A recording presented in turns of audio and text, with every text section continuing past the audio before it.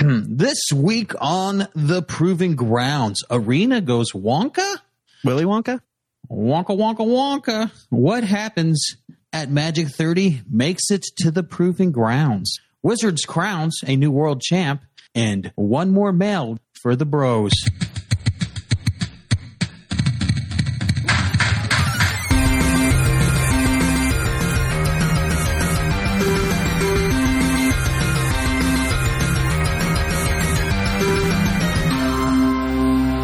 Welcome to Magic Proving Grounds, the only Magic the Gathering podcast that proves just because you want to go to Magic 30 doesn't mean you can get there. I'm your host, moderator Dave, and with me this week is co-host Ben. Present and accounted for. And other Dave. I am here. Not at Magic 30. Other than not making it to Magic 30, what did you do this week? I took place. I went ahead and did the Magic 30 draft to fill in my Magic 30 hole. It was kind of fun. I wouldn't say that I loved it, but do you consider your Magic 30 hole sufficiently filled? No, I need something else to fill my holes. Bummer. That's what she said. I know. I was like, is nobody going to say it? I had to. No, so it was cool. After that was like not set packs of cards. It just seemed like everyone else got cooler stuff than I did. So this was a phantom draft with a bunch of cards from all the years of Magic, or what was it exactly? I believe it is every set that is on Arena. Oh, okay, gotcha. Because like I saw a lot of the Dungeons and Dragons cards, or the Forgotten Realms cards, however you want to consider those. But I saw some other ones too. I don't know exactly what was in there because it seemed like it was a relatively large card pool. I don't think I played against a lot of the same cards more than twice, especially when you get into what they had in like the rare and the mythic spot. But whatever draft I was in, nobody was drafting red because I had probably like 25 red removal spells. Nice. And then I went undefeated for my first like 4 or 5 matches.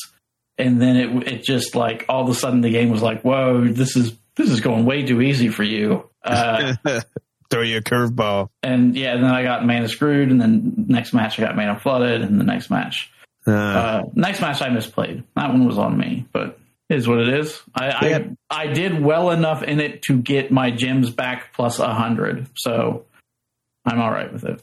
Cool. I could not make myself partake. I went ahead and decided not to get the virtual pass, and then couldn't make myself spend my draft token or the gold. Had enough. Didn't feel like it. Yeah. So didn't partake in that particular event. What about you, Ben? I did not partake. Yeah, I just assumed that since I draft often enough, I would be able to get far enough to at least get my resources back. Yeah, that's cool. I am absolute trash at drafts, so I was not willing to spend that many resources to not do well. I didn't end up drafting a single rare. I know that like every rare in my pack was absolutely awful for drafts. And I was just like, man, I'm going to be playing against people with all these crazy Mordekainens and everything else. And I'm going to be coming at them with commons and uncommons. But you seem to do all right. Yeah, I did well enough for what I got. I really wish I'd gotten a bomb, but I didn't end up getting any bombs to really like win the match with. That was the big issue in the third game that I lost. Was it was just like, okay, like I'm making this work, but he dropped like 2 bombs. I managed to get rid of them, but then that was all my removal, and it was just like I got nothing to win the game with. Yeesh. Sometimes that's just how it shakes out. So what'd you do this week? Still trying to learn the MTGO client mostly. I did go play Paper Magic finally, and I got second place. Lost to Amulet Titan. Oh, no. The guy that won Just Amulet to clarify Titan, there, you played Modern, right? Yes, Modern, yes. Yeah, I lost Amulet Titan to the guy that played Amulet Titan and just won a 1K a couple towns over from me. So he's pretty good. Nice. What deck were you on? I was playing Crashing Footfalls. Ah, yes. That's a fun deck. The 4-color with the Leyline Binding variant. Nice. Yeah, that's cool, man. Oh, well, I've been playing some Modern on MTGO as well, which you can check out on our Twitch channel. Links in the show notes. Ooh. Yeah. Do you want to talk about that, or? I mean, we talked about it a little bit last week, but I mean, we're training up. We're learning the ins and outs of Modern together, one at a time. And the idea was that if we're like, somebody will play the deck on Fridays. So this time I did because I knew the meta a little bit better than other Dave, or moderator Dave. Yeah. And I got trounced with the Living End deck. People are I scooped after, because so you play 5, like when you play a league, you play 5 games and then that's your record. I scooped after 4. I was like, no, because I didn't win a single match. I was 0-4, so it's like there's no rewards for playing the 5th one, and I was just done playing that deck, to be honest. Is Living End still in the meta? It is. It's at the lower end of the meta. It's shifted down. I thought it had started to get pushed out, but I don't pay that much attention to Modern. It did, and theoretically it should be doing better after the Yorion banned, but I was just not playing it very good, apparently. I made a bunch of punts based on the client. Like I passed. Does the Yorion band, do they open up for other bands, or do they have their own act? How does that work? Are they the headliner? Yeah. I mispronounced ban.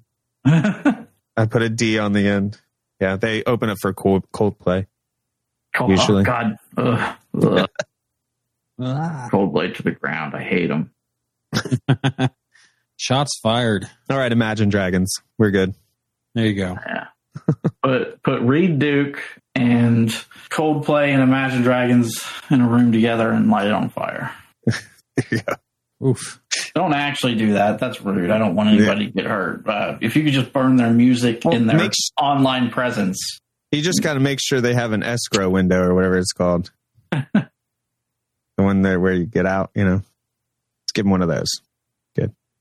Egress, yeah. Not escrow. Thank you. I was like, escrow? Are they buying the house they're fixing to set on fire? Yeah.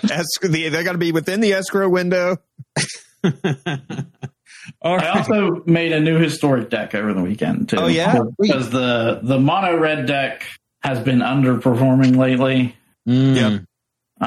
Blue and red has really just kind of been pushing it out, and so I was thinking about what best counters that blue red deck that I've been playing against 90% of the time, and I decided to go with something that just wrecks people's hands. Nice. So got a red black. Just absolutely destroys people's hands with IOK and Thoughtseize and Croxa and Liliana. Liliana, yep, I was going to say. And just going right after their hand. Nice. Getting some wins, are you? I'm doing pretty well against that blue-red deck, at least, which is still what I match up against like 80% of the time. So naturally. It's not ideal for everything that I match up against, but it's been getting the job done better than that mono red deck was doing. And sometimes it's good to go against the meta because then you get some wins. Yeah. Kind of like I've always hated playing against decks like that. Like for me, like as an aggro player, it's never bothered me that much. I can empty my hand out quick enough. But the idea of people just coming for my hand constantly does frustrate me. So I'd always told myself I won't play that way. I'm not going to be that person. But that blue red deck, man, it was really pissing me off. And finally, I was like, I'm just going to build the counter to that deck. Yeah. We're just going to. I'm going to come straight for everything you're doing. You either die a hero or become the thing you hate the most. Turn one Thoughtseize. Yeah. Okay, yeah. Yeah, turn one Blood Crypt Thoughtseize. Down to 16 already. Oh, and Shouldered. I put Shouldered in there just to try and give me like some late game top end, a way to win that's not direct damage or attacking. And she's a house, man. Yeah, especially since that deck's drawing a lot of cards, right? Yeah. does work. Shuts their game plan down. Oh, it's not good enough. It doesn't have an ETB. Man. Hey, you and your modern players over there. I know. They are kind of snobby when it comes to that. I saw them ripping that new the 7.5 that can also be a 3.3. The flesh gouger. They're like, there's no way this makes it into modern. And I was just like, oh my gosh, this card is so good. Maybe it doesn't make it into modern, but you don't need to come out here and shit on it just because it doesn't fit into the one thing that you play. Yeah. And then Commander players jumped in and was like, there are better options for Commander than this card. I don't. Yeah, let me like the card for the standard or multi-format purposes, not necessarily your one format that you play. Yeah. Remember, these cards are made for many people. It's a format for everyone. Because I think that card is going to be a staple in standard. Yeah. Are there any ways to blink creature spells at this point? Creatures? Because if you play the prototype cost, put it down the board. If you blink it comes back as a 7/5. Yeah. As of right now, I heard some rumblings that Magic is going to put out a rule specific to prototype, but they have not yet. So about blinking? Yeah. So you can standard, you could do that. It's like a persist effect where when it goes to the graveyard, it does not. You can do that on it. Well, if it doesn't go to the graveyard, it wouldn't come back. Well, it actually hits the graveyard, I think, and then comes back out. If it hits the graveyard and comes back, then it would come back as 7/5 currently. I don't think they'll make a role specific for prototype just because then prototype gets real confusing, especially 10 years from now when it's not in the standard. That's why they freaking removed walls can't attack from the rules text, because it was the only creature type that had like rules text not written on the card associated with it. And that's hella confusing if you're not like privy to that particular. Nobody reads the comprehensive rules. They just don't. So I think they will make it so that blinking it brings it in as 7/5. I'm not sure. Like, I think if your deck is already doing something like that, then it's fine. But I'm not sure you go in building for that. Yeah, because then unless you're building around it sufficiently, then your combo is pretty easy to disrupt, a counterspell or removal. Yeah, and another note that makes it good is that sometimes when you have these combo decks that combo something in and cheat it in, if you draw that card, it's usually just a dead card in your hand. And this at least gives you an alternate casting cost, so it's not dead in your hand. Yeah, I love these prototype cards. Yeah, that seems like a just talking about the mechanic. Having an early and a late game is huge for a card. So, like, this being effective, both if I draw it on turn 7 and if I draw it on turn 3, it's a boom to the card for sure. Part of why cycling is so powerful is that you have an early option and a late option. Options are great. You used to get so mad at that cycling deck that I had. Yeah. Well, it's uninteractable, cycling is, so it kind of makes you mad. Yeah. No, everyone, like, that deck made everyone mad. Yeah. As soon as I saw the preview for Eternal Witness, and I was like, I'm making a cycling deck. Yeah. And everybody's going to hate it. And everyone did. So you guys want to move on, talk about a little bit of the news? Sure. Newsies. So did you guys hear about the new Wonkified golden booster packs? Did you get a golden ticket inside? No, they're golden. The packs are golden? They're made from actual gold?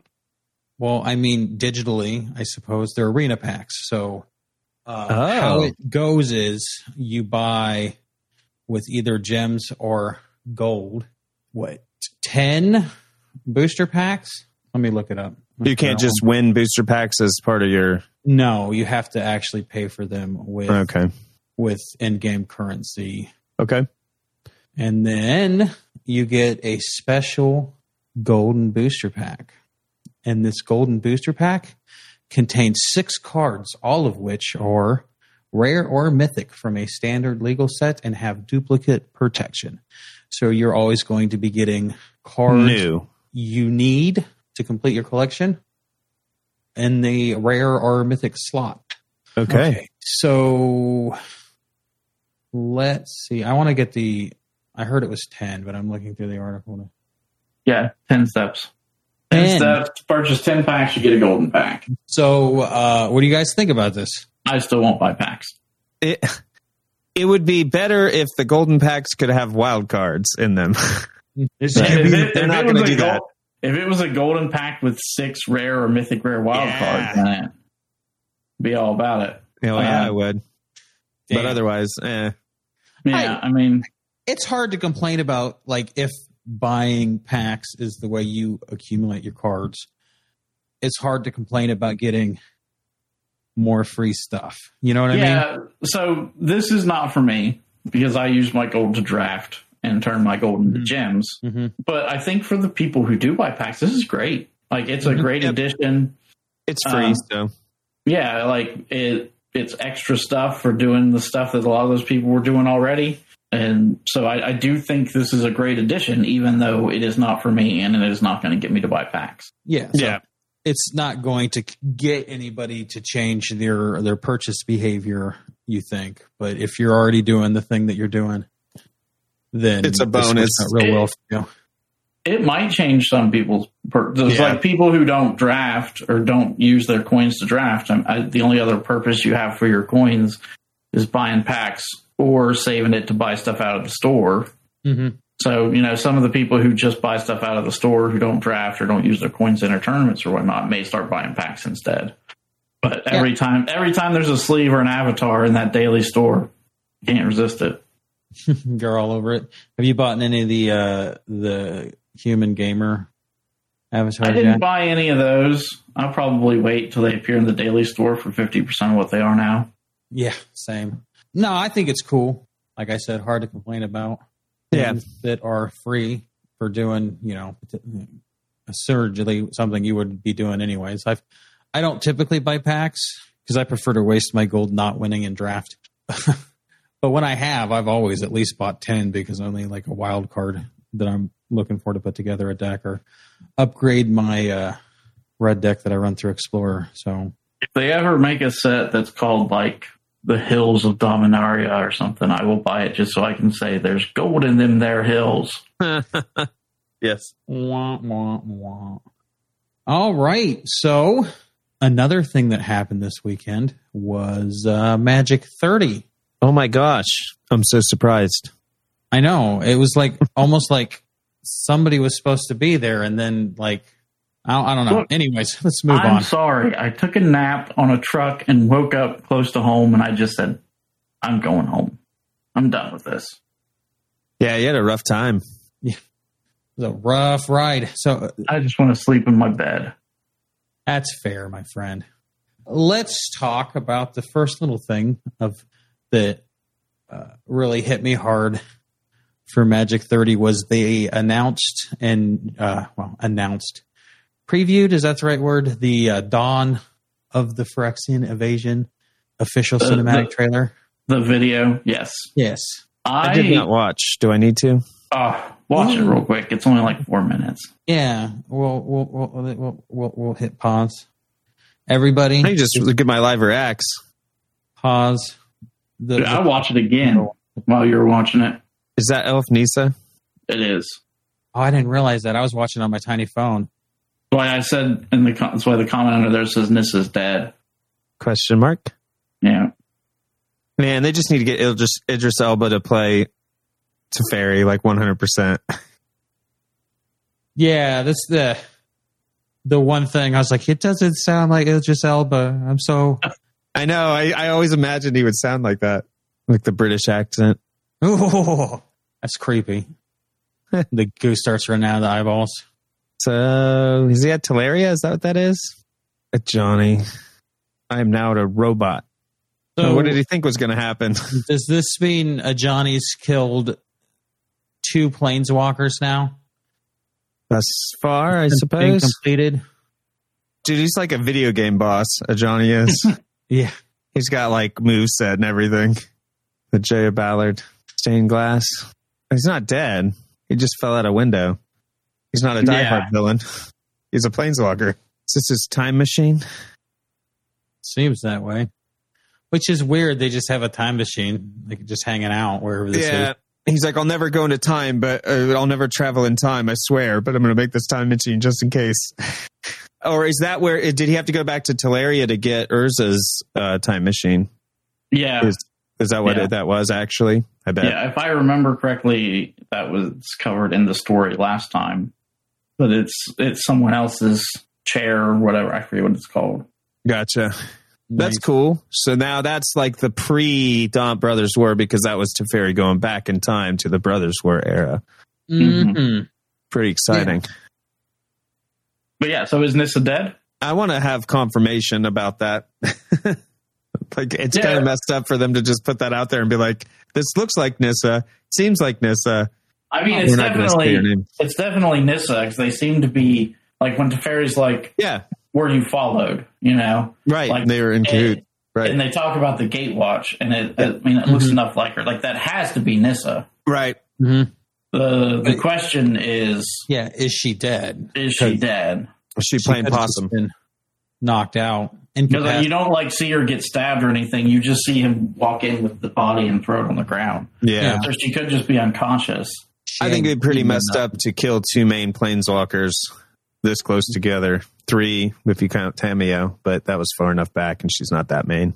Mm-hmm. Because, I mean, I feel like eventually you kind of have to kill some of your main planeswalkers to make a story. That's true. Because I guess Nissa's more main than Jaya Ballard is. Yeah, and to add like some gravitas to your story, because otherwise there's never any threats, right? If nobody dies, then nobody important dies, or nobody who's well liked dies, then you got to have stakes. Yeah, the Superman problem. Yeah. Well, I feel like Nyssa is one of the ones, she's popular enough, but also there's enough planeswalkers in green that you don't really need her. Yeah, true. But they'll bring her back. The same. I mean, they killed Elspeth. They brought her back. They bring planeswalkers back. Like Dominaria doesn't have an underworld that she can escape from. She dead if she dead. How does this particular cinematic stack up to the War of the Spark cinematic, which I think has, for at least in my opinion, been probably the top cinematic in only because of the Linkin Park cover. Well, I mean, that might have had something to do with it. But it's still pretty cool. So there are a couple things in this video that I've noticed too that I want to talk about. The first one is wherever it is that they're fighting, that stained glass window with Jaya Ballard seems out of place. Yeah, like where are you at that they built a stained glass window to Jaya? Yeah, how far after her death is this, or did they do it before she died? Latnam, where Jonah hangs out. He just like sits there and like watches it because he's weird. So Johnny in the video clearly casts Lightning Helix, right? Mm-hmm. That's the spell that he's casting with his hand. Yeah, when he attacks Teferi. Oh yeah, I can see that. Yeah. Isn't there something in the story where he gives up Lightning Helix? Like, isn't a Johnny Revenant into a Johnny? I forget what the next one was. But isn't there some part of him that gives up casting Lightning Helix for some reason? Because he color shifts. Maybe he color shifted again when he became a Phyrexian. Maybe it's not Lightning Helix. Maybe it's I don't know, Train Life or whatever. But like it really plays into the story if I'm remembering that correctly. But I don't remember that fully. If I'm right, and there's a reason that he gave up Lightning Helix, that was like protecting people or something. If I remember, he went from being vengeful to being a protector, and that was what made him transition away from casting Lightning Helix. Yeah, he formerly had. And then him casting it again as a Phyrexian shows that the Phyrexian has completely changed his mindset. Yeah, so he formerly had access to red mana, but lost access to it after learning that rage doesn't bring peace. So he's probably lost that ability as a Phyrexian. Like he's okay with rage. Just no peace. Right, no peace. Phyrexia. But that I found that interesting. That like at one point he gave up red and Lightning Helix, and now he's back to it again. Yeah. Yes. Interesting. That is a nice catch. Did not see that. That's the thing that's cool about having a card game with the lore and how it intertwines mechanically. You get those nice touches. Little Easter eggs when you're keen on both sides of the lore plus mechanics. Yep. Very cool. I like the video. Nobody gave me a straight answer. Is this better or worse than the War of the Spark cinematic? Does this unseat War of the Spark for best cinematic? War of the Spark got me excited to play Magic again. So, and I think War of the Spark will always be the more popular one, even if it's only because of the link. Yeah. It had some cool stuff too. Dak Faden got it in it and then got murdered. That's your barometer. Is Dak Faden in it? Yes or no? No. Did he die? Did he die? Terrible. Dak Faden's not there. Yeah, Dak Faden didn't die in it. It's not as good. Well, what can I say? I'm a big fan of stabbing Dak Faden. So who killed Dak Faden? Oh, who stabbed him? I thought it was just a zombie. Yeah. Just a random zombie. Did you cosplay as the zombie that stabbed Dak Faden? Like pretty. You just walk around with a red hand. Like do you know who I am? I'm the zombie that killed Dak Faden in the War of the Spark cinematic trailer. Duh. Just get a Kolpesh with a Dak Faden dummy on the end of it and just walk around with it. There you go. Perfect. So I watched that clip again just to make sure that is definitely Lightning Helix that he's casting. Sick. All right. Well, speaking of cosplay, you guys want to talk about the cosplay contest that happened at Magic 30? Sure. Absolutely. Okay. So hats off to putting diffusers on your head and winning $3,000. Yeah, we have a fan of the show, apparently. They got some ideas. Honorary fan of the show, Dark Pact Cosplay, totally brought the house down with this like incredible Ashiok cosplay. I mean, yeah, it's legit.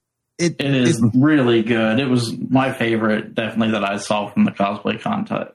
And, it's just I can't even like begin to describe how amazing it is. It's just there's so many layers of that cosplay. Like I imagine it's got to be so hard to get that Ashiok face to look like Ashiok's face with the smoke and everything, and then for him to have actual smoke coming out of it. It's shout out to Dark Pact Cosplay. It's incredible cosplay. It's like that. The headpiece alone is so intricate. The face mask that comes out, because Ashiok as a character doesn't actually have a face. It's just like a void that smokes. So the way that he did that is just like, it's very awesome. I have spent way too much time looking at this cosplay and just finding new things that are just cool about it. Like, very cool. Hats off to him. Did you guys see any other cosplays? I really feel like watching it too. I wonder where his head is at. Like the moments where I was watching it, I was like, did you cut off part of your head to do this? Exactly. That's the thing. It's kind of like reality breaking, because you know that there has to be a head there, but it doesn't really look like there's a head there. There's no. Yeah. Let me tell you what's reality breaking. The fact that this person has to wear their green armband in the photos for like you get into the event.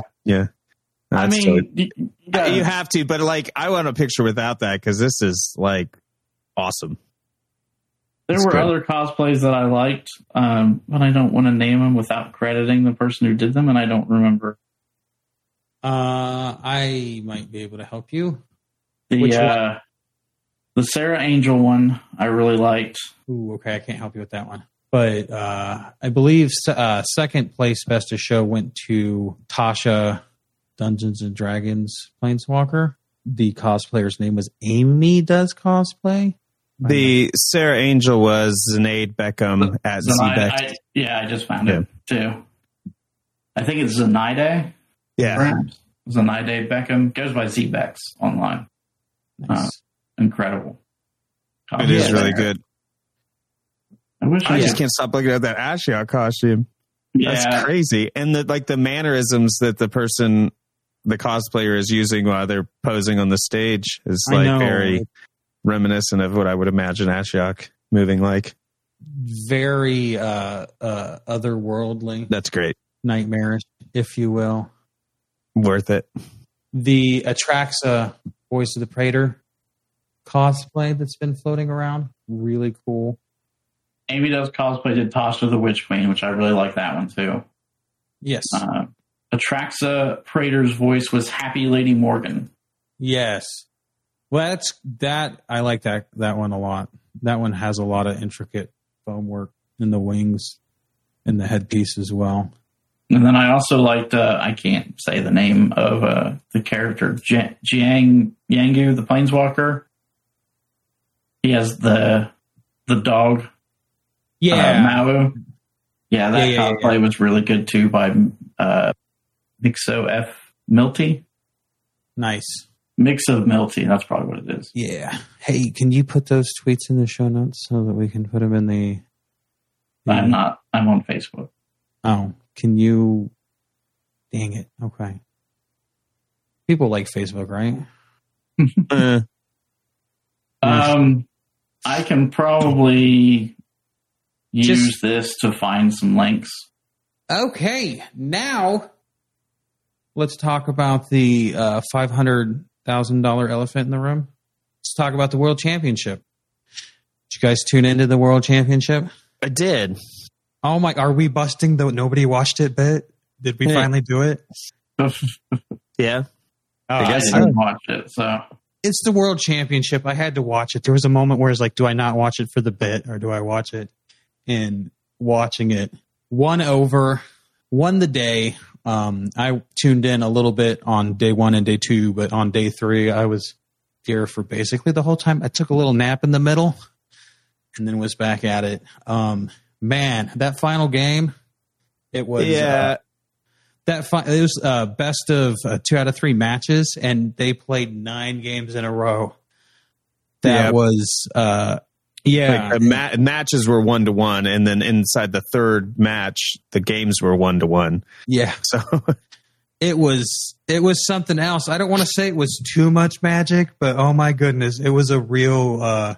It was a nail biter. I was going to say butt clincher, but nail biter's probably either one. I will say that I like the fact that it seemed like Nathan Stewart was always winning game 1. Mm-hmm. And then Ellie Cassis would sideboard in and, seemed to have countered what he was doing. And every single match, it's crazy. It was awesome. Yeah, it was real. Like, Ellie Cassis is a real chill dude. He was. He was like, you could see the nervousness on the Nathan's face, but Ellie, he was like cold as a cucumber the whole time. Yeah, man. I just know there was 2 key points in that last 3 matches, the title match, if you will, that really, really got me. The point where he did a trigger on AO where he didn't get nothing. We whiffed. That lost in that game. And ultimately the match. Yeah. If he had picked the other trigger where he put counters on creatures, do you think he would have won the match, or was he just like... How many creatures did he have at that point?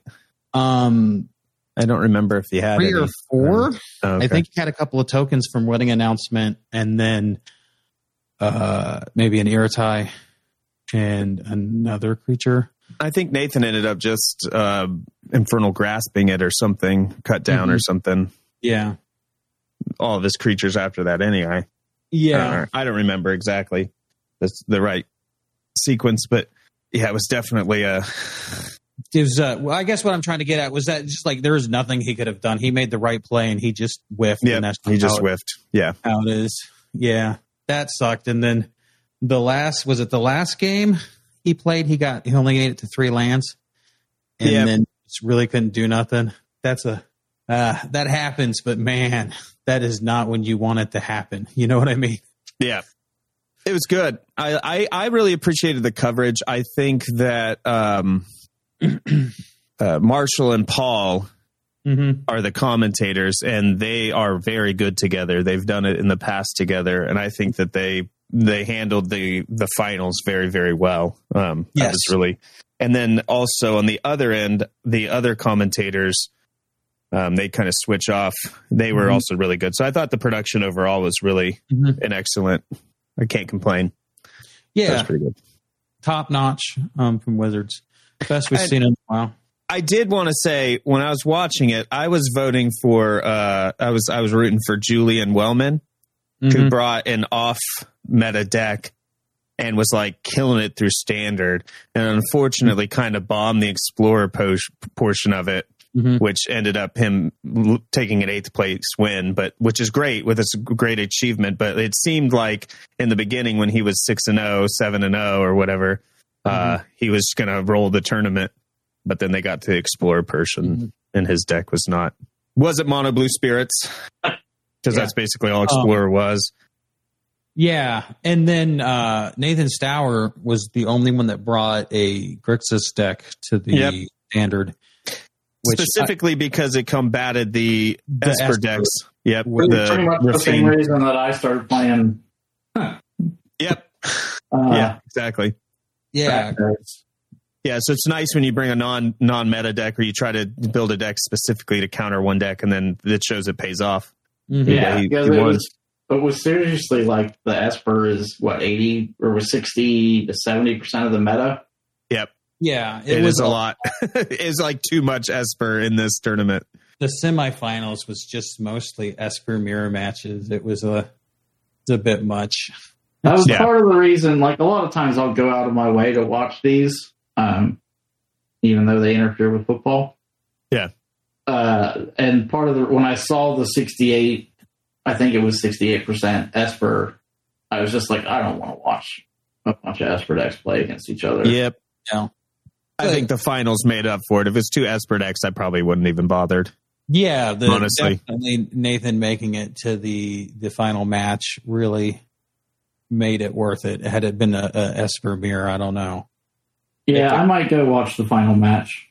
You should. It's definitely worth the 9 games you sit through. At the very end, it's a real back and forth. Yeah, like I said, it was just like the moment to moment of the tournament. Typically, if it's a varied enough field, I will watch the entire thing. And it was just like, I do not want to watch Esper all the time. I can't do it. Yeah, it's like when I was watching those replays, and it was years ago when Red Deck Wins was the one during like War of the Spark, I guess, or around there. Is that when Seth Mansfield won it? I think so. Yeah. And it was just all the time. You're like, oh, okay. There were 3 big decks there. There was the Red Deck Wins. There was Fires of Invention, which Yellow Hat Nassif was playing. Can't remember his name all of a sudden. Gabriel. All I remembered was Yellow Hat. Yeah. And there was a Teamer Wilderness Reclamation deck. Yeah, and it was just so that mono red deck got so under that Teamer deck that it ended up out of the tournament pretty quick. Yeah. It's kind of like that this time around, honestly. But especially with Explorer, you think, oh, we got some variation Explorer, and then everybody's just on, mono blue spirits. And that was Throne of Eldraine is when Seth Mansfield won it with Red Deck. Okay. Because that was Robber the Rich was the big. Yep. Makes sense. Congratulations to Nathan Stour for winning Magic World Champions. Congratulations to Nathan S. Yeah. For winning. And I thought it was cool that the top 4 people get to be in all the events next year. Yeah. They earn their spot on the Pro Tour. That's cool. Has that always been that way? I haven't followed it closely for a long time.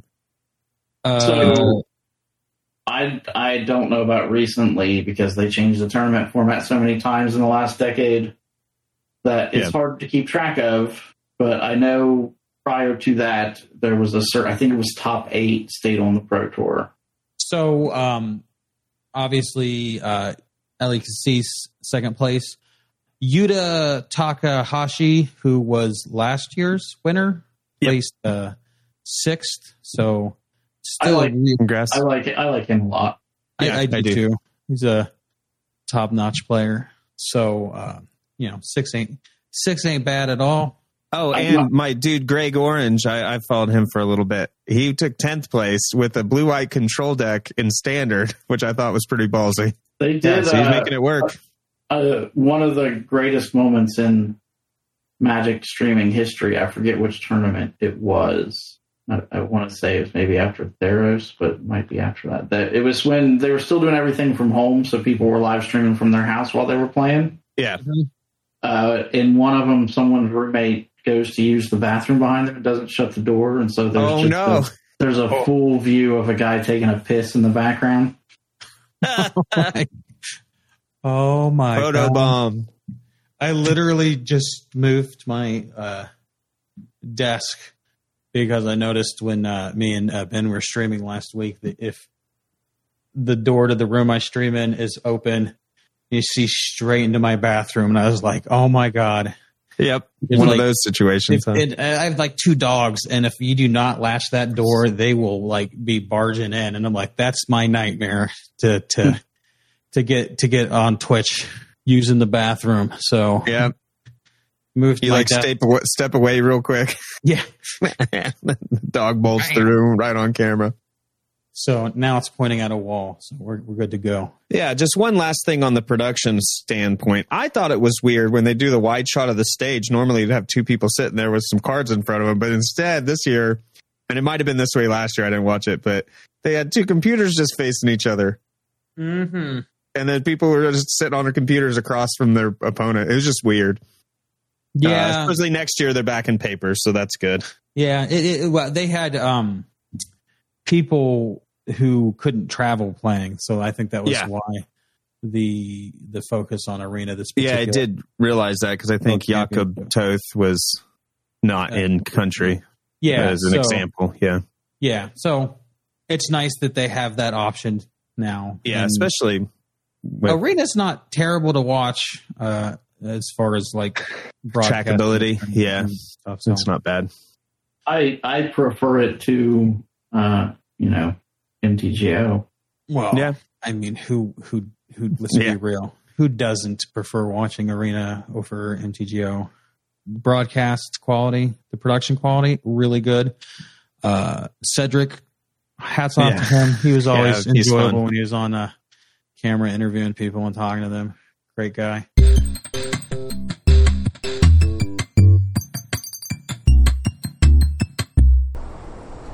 Oh, finally, we made it. I honestly don't understand how you didn't know we needed to take a boat. You said you walked to Benalia and rode the merchant wagon. I don't know either. I just took off walking, trying to find you guys. Next thing I knew, I was in the city, met the trash merchant. Sometimes I just zone out. I don't know. And when I come to, I'm at a new place. I need to learn to pay attention more. Yeah, that's pretty cool. Sometimes when boring people are talking, I wish I could just zone out and end up elsewhere. Yeah, I guess it does have its perks sometimes. Sorry I brought it up. We need to find one of these stones, and we need to hurry. We haven't seen a Phyrexian for a while, but they could be anywhere. Yeah, maybe we could check out the market. Where is the market? I think it might be over there. I remember there being lots of people this way the last time I was here. See someone swinging their junk over there. Let's check it out. Okay, guys, let me do the talking. Step right up here. We have the wares you want and the wares you need. Oh, hey, hi there, sir. Do you have any of them there power stones for sale? Oh, I only sell gently used clothes and housewares, so I can't help you with that. I can, however, let you know that no one sells power stones. They're very hard to come by. Only one place got some. And I wish I had it, but it's in the mana rig. They don't ever give anything away. Ever.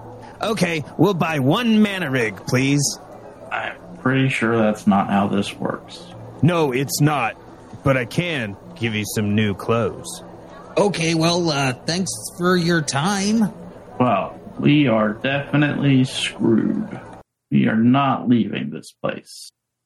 So I guess it is time to shave Mo and try to blend in. What? Before we go too drastic, I have an idea. We're going to break into the mana rig and steal a Power Stone.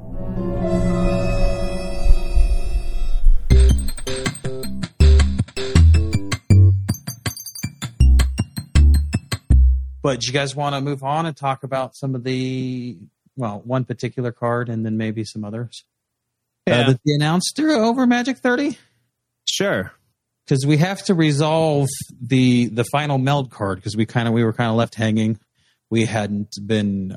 we were postulating about what it could be. We were postulating, and we have to resolve who was closer and talk about it. So the final meld card in Urza was blue and white, Mishra was black and red, and it just left lone green sitting there with no meld color.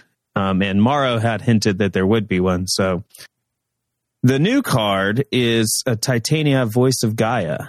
Just 2 green and 1 colorless. Legendary creature elemental, 3/4 with reach. I'm not going to read the whole thing. You can look it up. But basically, when you play a land from anywhere, or it's put into the graveyard from anywhere, you gain 2 life. And then during your upkeep, if there's 4 lands, you get to flip her if you also control the land named Argoth. And then she melds over. Becomes a star, vigilance, reach, trample, haste, legendary creature, elemental avatar, Titania Gaia incarnate.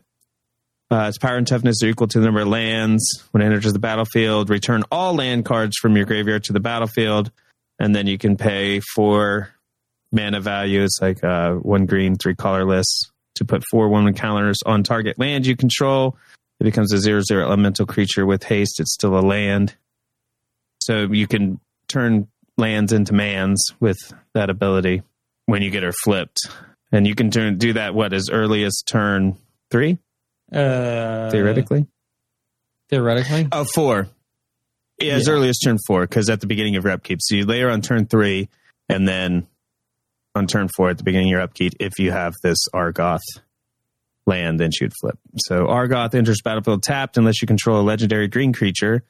I think Titania itself counts. And then you can tap that green, or you can tap and pay green, 2 colorless to create a 2/2 bear creature, then mill 3 cards.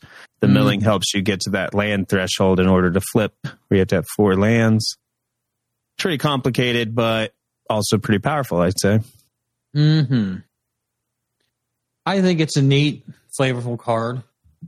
I think that other Dave had mentioned that Titania was an option.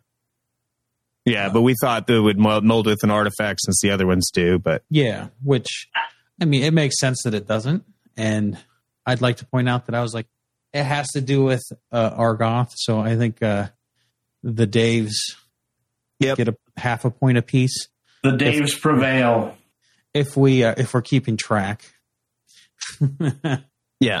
You combined your lore sensibility with Dave's gameplay sensibility, and then you pretty much guessed it. It's cool. Part of mine is lore too. I'm not as knowledgeable on the lore as Dave is. I don't know. I think it's a cool card. I think it's flavorful. It makes me want to do some kind of land recursion shenanigans. So, I don't think this one is as powerful as the other ones, but this one is easier to get out, I'd think. This is also... So let me ask you this on this one, Ben. Mm-hmm. Is this better as a modern card than it is a standard card? Maybe? I don't know. 3 for a 3/4. Doesn't die to bolt. Yeah. When land cards are put in the graveyard from anywhere, you gain 2 life, so your sack lands are going to trigger that. Yep. Beginning of your upkeep, 4 more land cards in your graveyard, which seems a lot more likely with sack lands than it does anywhere else. The milling, you can get an engine online with this pretty quick, especially with combination of Wrenn and 6 and then Solar Windgrace. Yeah. So you recur your land with Wrenn and 6 from the graveyard to your hand, and then you discard it with Solar Ren Grace. So can this go into Delve? Maybe, because if you're milling with the Argoth land, it costs 4 to activate, though, is the thing. Maybe that part's not great. I was curious. This feels like a card that's built for modern, not for standard. Yeah, it does have that feel. Just with the body, again, the gaining life when your lands go to the graveyard does not feel like a standard type thing. Especially since they seem very not okay with doing land destruction. Right. Did you see the Urza's Silex? Which is weird that it's different from Karn's, but it is, because you would think that, he's getting a different piece of the legacy. They're the same bowl, right? Or no? Am I wrong? No, they are the same bowl. Yeah, see? As far as I know. One of them has been weakened by age, though. Okay. But, it still doesn't take out any lands. It's just like it's all non-land permits. Yeah. Actually, wait, is it the same bowl? I would think. Did the Silex burn up in the big blast at the end of Apocalypse, and then Karn did something in the interim? Because there's a large portion of story I'm missing. He found the Silex. I assumed it was the same one. Maybe it's not. He had the Silex at the beginning of Dominaria United. Yeah, but he had it already. It made it seem like he had found it because he was there looking for it in the caves. I don't know why it would have been there. Maybe the Thran have a lot of bowls that explode. Yeah, with that specific spell written on it. Yeah, I don't know. That's a lore block. It's also possible that Karn didn't know how to use it correctly. Yeah, seeing as all of the notes about it were destroyed. Yeah. The Thran don't make exploding bowls. They just don't make microwave safe bowls, and then they just happen to explode. Is what it is. Is that it? Yeah. No popcorn then. Okay. No. Yeah. So that's a cool card. We go over most of the spoilers probably next week when they're all out, right? Yeah, I think we're going to do mostly spoiler show next week, because I think spoilers are over by then. It depends on when they're all done. Let's say that, or almost all done. I do want to bring up, though, because I had made a prediction for Dominaria United that did not come to fruition, which was Monastery Swift Spear and Dominaria United. The real bummer to not have that come true. But WotC heard me over here being salty and decided that they would just throw it into Brothers War instead. So that was the big reprint, at least in my mind, that was announced this weekend. Was a set too late only counts in horseshoes and hand grenades. This close. Fine. I won't claim any points, but I still want to point out that you were on the right track. I was on the track. Hey, I agreed with you when you said it too. Yeah. I thought it would be too soon. Yeah, Ben was. And you were right. Congratulations. Technically, everyone was basically correct. I mean, I was just following on Dave's coattails, but yeah. I did want to mention one other thing about the reveals during this weekend.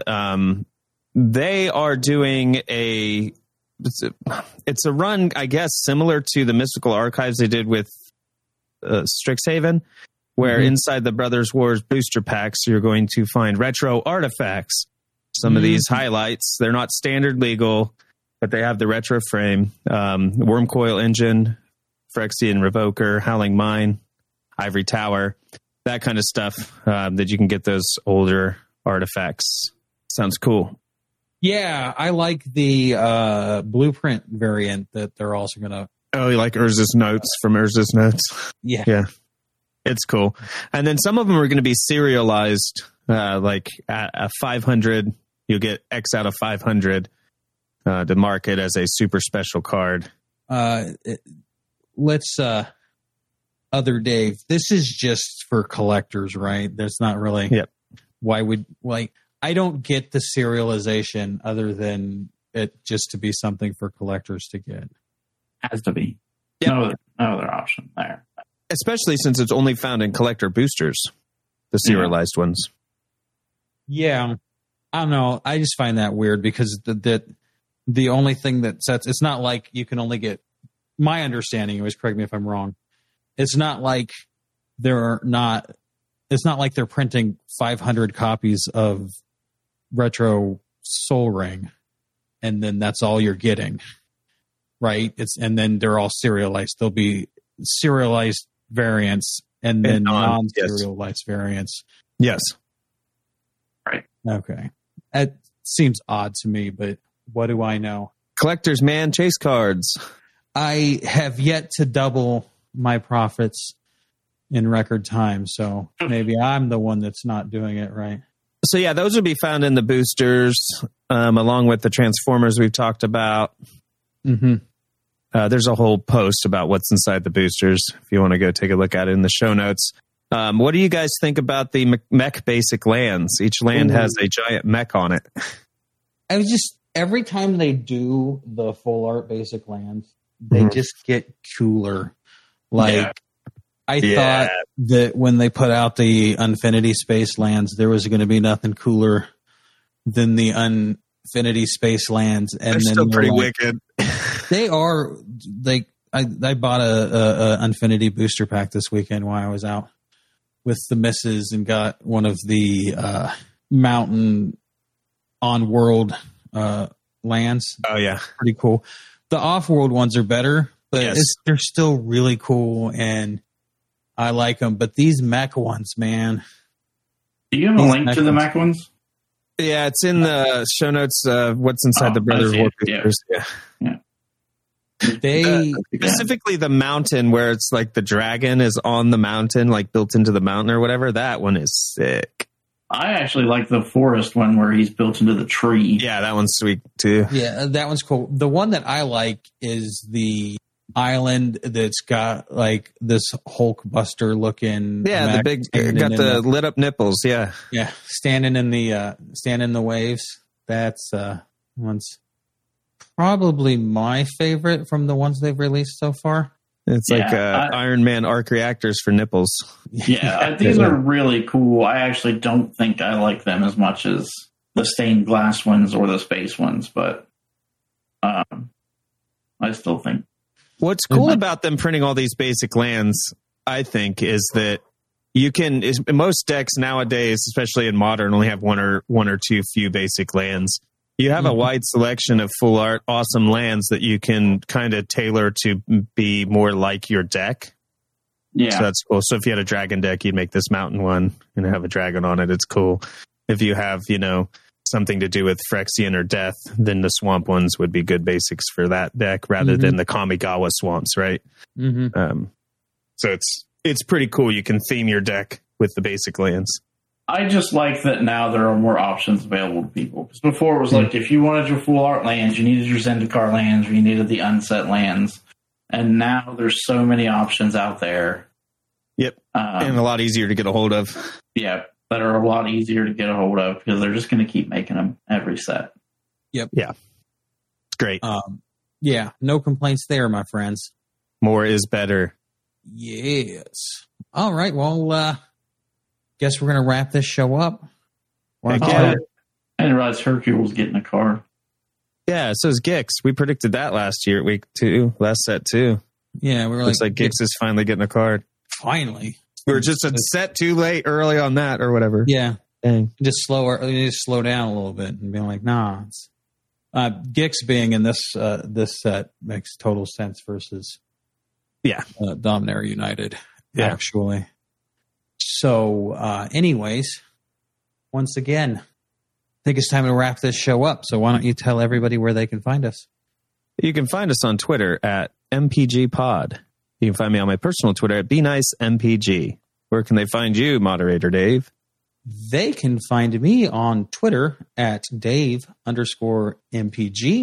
And also streaming Tuesdays, Thursdays, and Fridays at 1 p.m. East Coast time on our Twitch channel, Magic Proving Grounds, where me and you are totally currently breaking down the modern meta and playing decks and talking through them and hopefully dispensing great information. Yeah. Where can you be found, Other Dave? Sleeping in my bed. Safe at home after your globe-trotting adventures.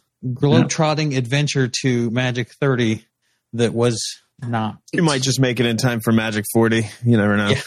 Start now. Magic 40. Also known as the midlife crisis. Yeah, that's when the midlife crisis is going to happen at Magic 40.